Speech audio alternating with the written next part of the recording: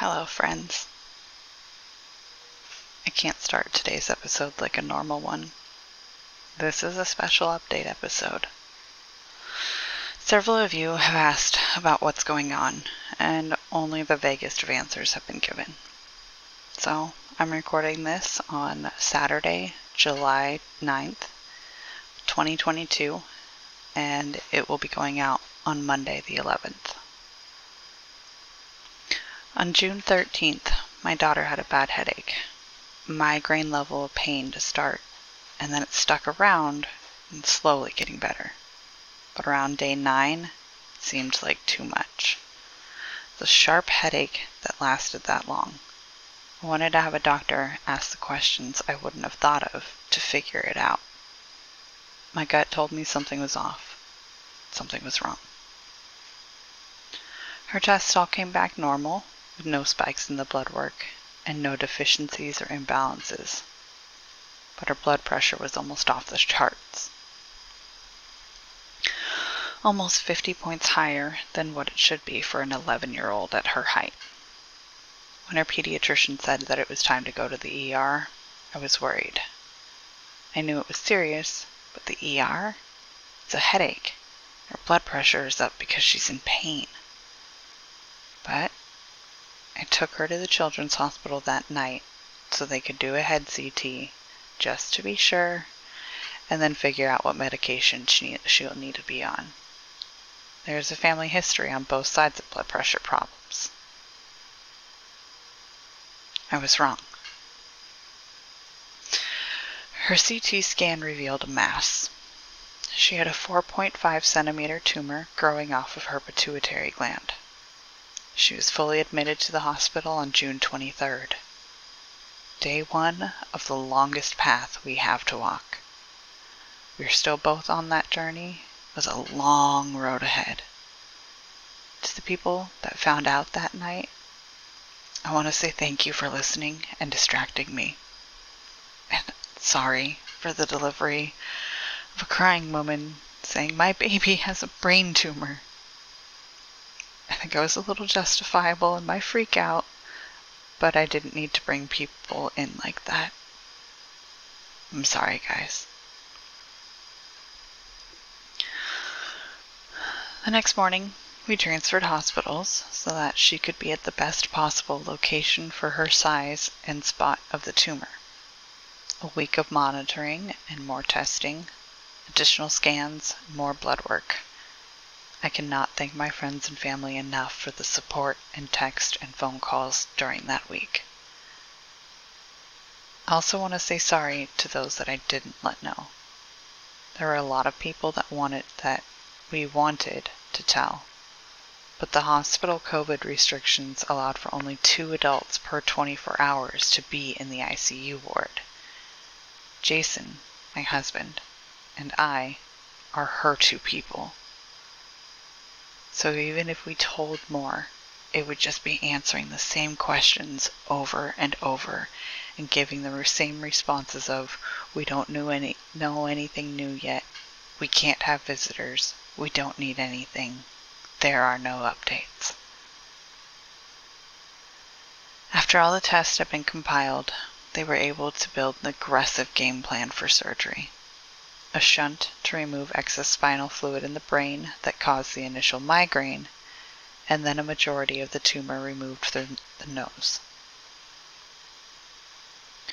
On June 30th, she started the surgery at 7:30 a.m.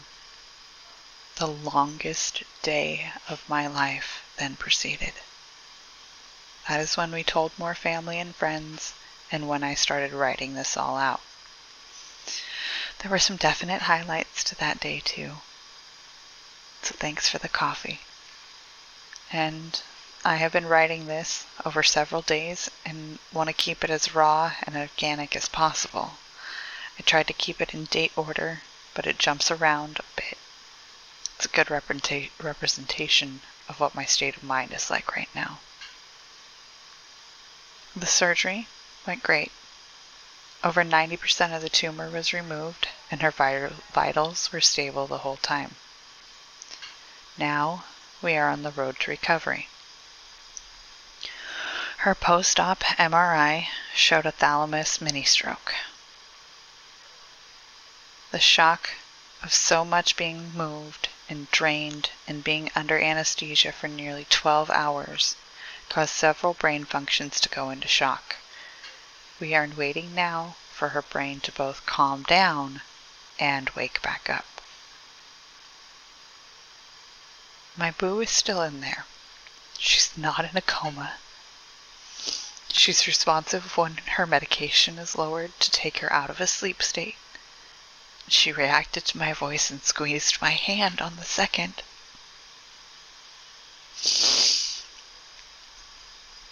But this is why I've been selective about what I can and can't do.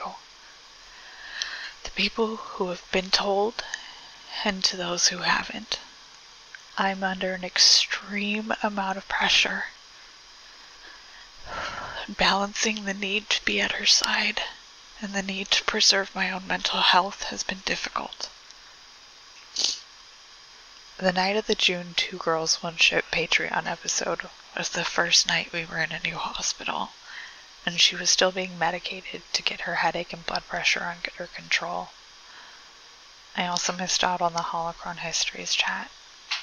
I had notes prepared for both, so I handed them off to those who could read them for me. Toasty reading my stream of consciousness was interesting for sure. I love you, Beast Mode. And Vervada, babe, seriously, I would have broken and crumbled if I didn't have you. You've contacted guests. You did an entire Patreon chat, edits and all. I love you. And double fuck brain tumors. My heart is with you and Muffiny Cake. And to the weekend parking lot party crew, I fucking love you guys. More than I think I can ever express. I love you. By Monday the 27th, and Kiddo was no longer in pain and was getting bored of just hanging out in a room. But drawing and headphones with her favorite music playing helped. So I decided to join in on the Witcher Lorecast and the Mass Effect Lorecast, spending a few minutes chatting with people, muting when I needed to, and getting up when I had to. And the biggest thing, not scripting. And from a professional standpoint, my audio setup sucks here. A detachable stick mic that goes into my headphones used for gaming. I sound like muffled shit. And I know that I do today too. You work with what you got. So I do feel a little guilty about choosing to do those episodes. But I also had fun and needed human connection and laughter. And I did it while at the hospital, while she was right there with me, watching YouTube on headphones. But there's no way that I could do a fully scripted live stream, managing all those aspects and discussing what I do in a children's hospital. It just seemed off, and I knew my, quote, performance would be off too. I want to give our characters the best that I have, and right now, I can't focus on that. Thursday the 30th was the big day. My stomach was in knots the whole day, and so far they've not gone away.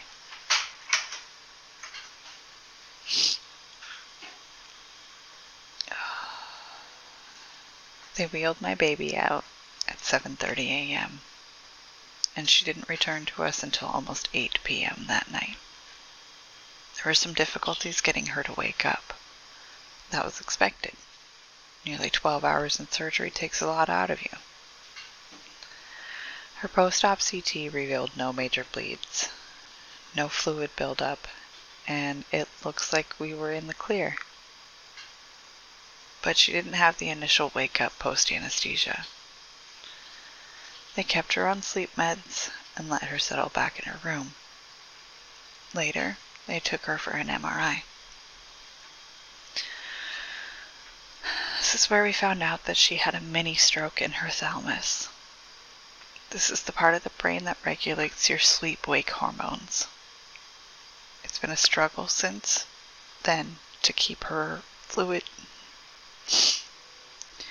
It has been a struggle since then to keep her fluids and sodium levels in the right spot, and her body temperature is no longer self-regulated. More things have gone right, and a few that have not, but my baby is still in there. Her brain just hasn't told her it's time to wake up yet. The next major shock to my family was on July 7th. A phone call that I had been expecting but dreading came through. Some of you have heard the story of my grandpa. I told his life motto story in a previous episode. But basically, he turned 102 on June 20th. Right before I got married, I asked him what his secret to life was. His long life, his happy marriage. He told me, Mija, there are 3 things in life you need to know. To tell someone you love them every day. If it's your spouse, your child, your friends, or your dog. Even on those days when you can only look in the mirror, make sure to tell someone you love them every day. Laugh as loud and as often as possible. Your laugh is one of your unique gifts to the world, and it should never be stifled or hidden. Share your laughter with those around you. And a shot of tequila 3 times a week. This man helped raise me, and he has been the patriarch of a huge family. 10 kids of his own, dozens of grandkids, and a few great-grandkids. One of my most cherished pictures is of Tata holding little Rex when she was only a few days old. But now he's another guardian angel watching over my boo. His faith in God was strong, and his love for all his progeny was a testament to his devotion to family first. I know that he is here in this room with me.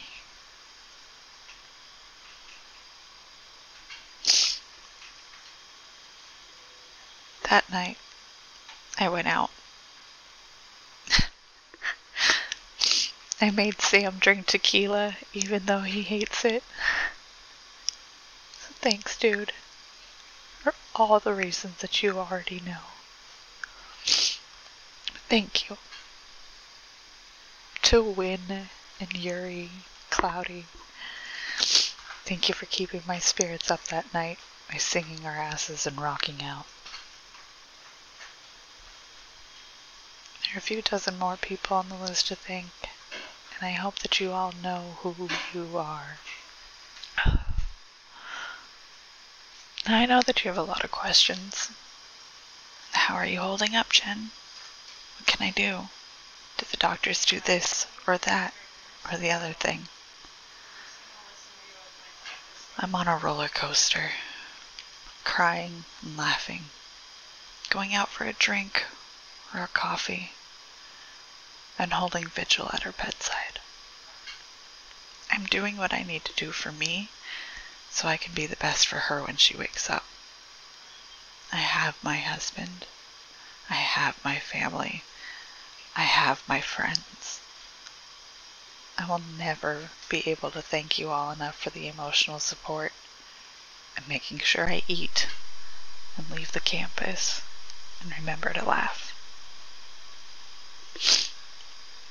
As for what you can do, right now, there is nothing but time and patience with me.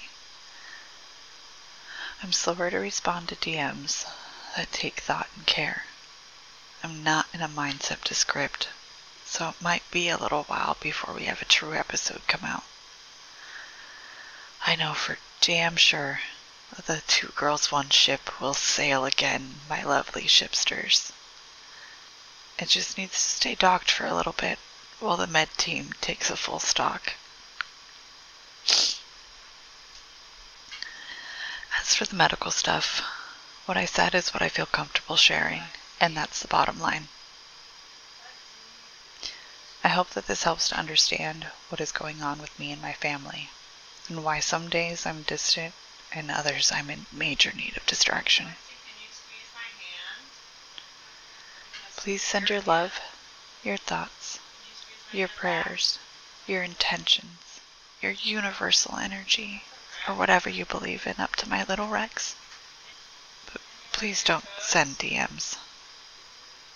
I already have a lot of family checking in and asking questions.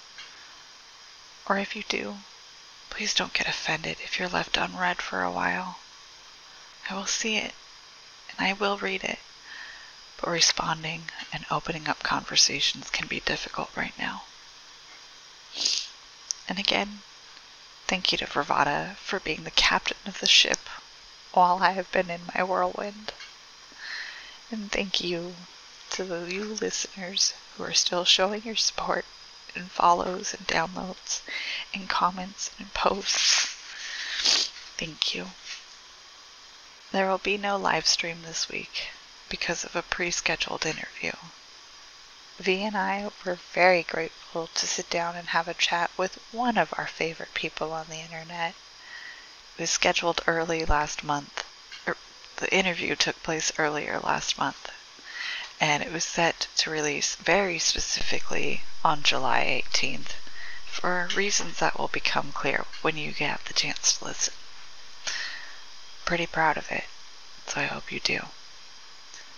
And before I get too mushy and list all the names of all the people and all the reasons that I love my friends, or before I start crying all over again, I'll sign off here. Thank you. Love you.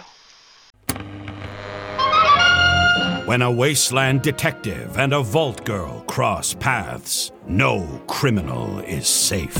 You're both under arrest. Don't move a muscle if you know what's good for you. Based in Bethesda's Fallout series, follow Walter and Bunny as they traverse the Texas Commonwealth and New Vegas, busting big crime rings. We'll need all we can to expand into Vegas territory. And surviving anything the wasteland can throw at them. It's him! It's the Mothman! Featuring a series of nail-biting narratives and guest stars from across the Fallout community. It's anybody's guess what thrilling case is up next. War never changes, does it, Bunny? No, it certainly does not. True Vault Escapades, a Fallout audio drama. Available anywhere you get podcasts.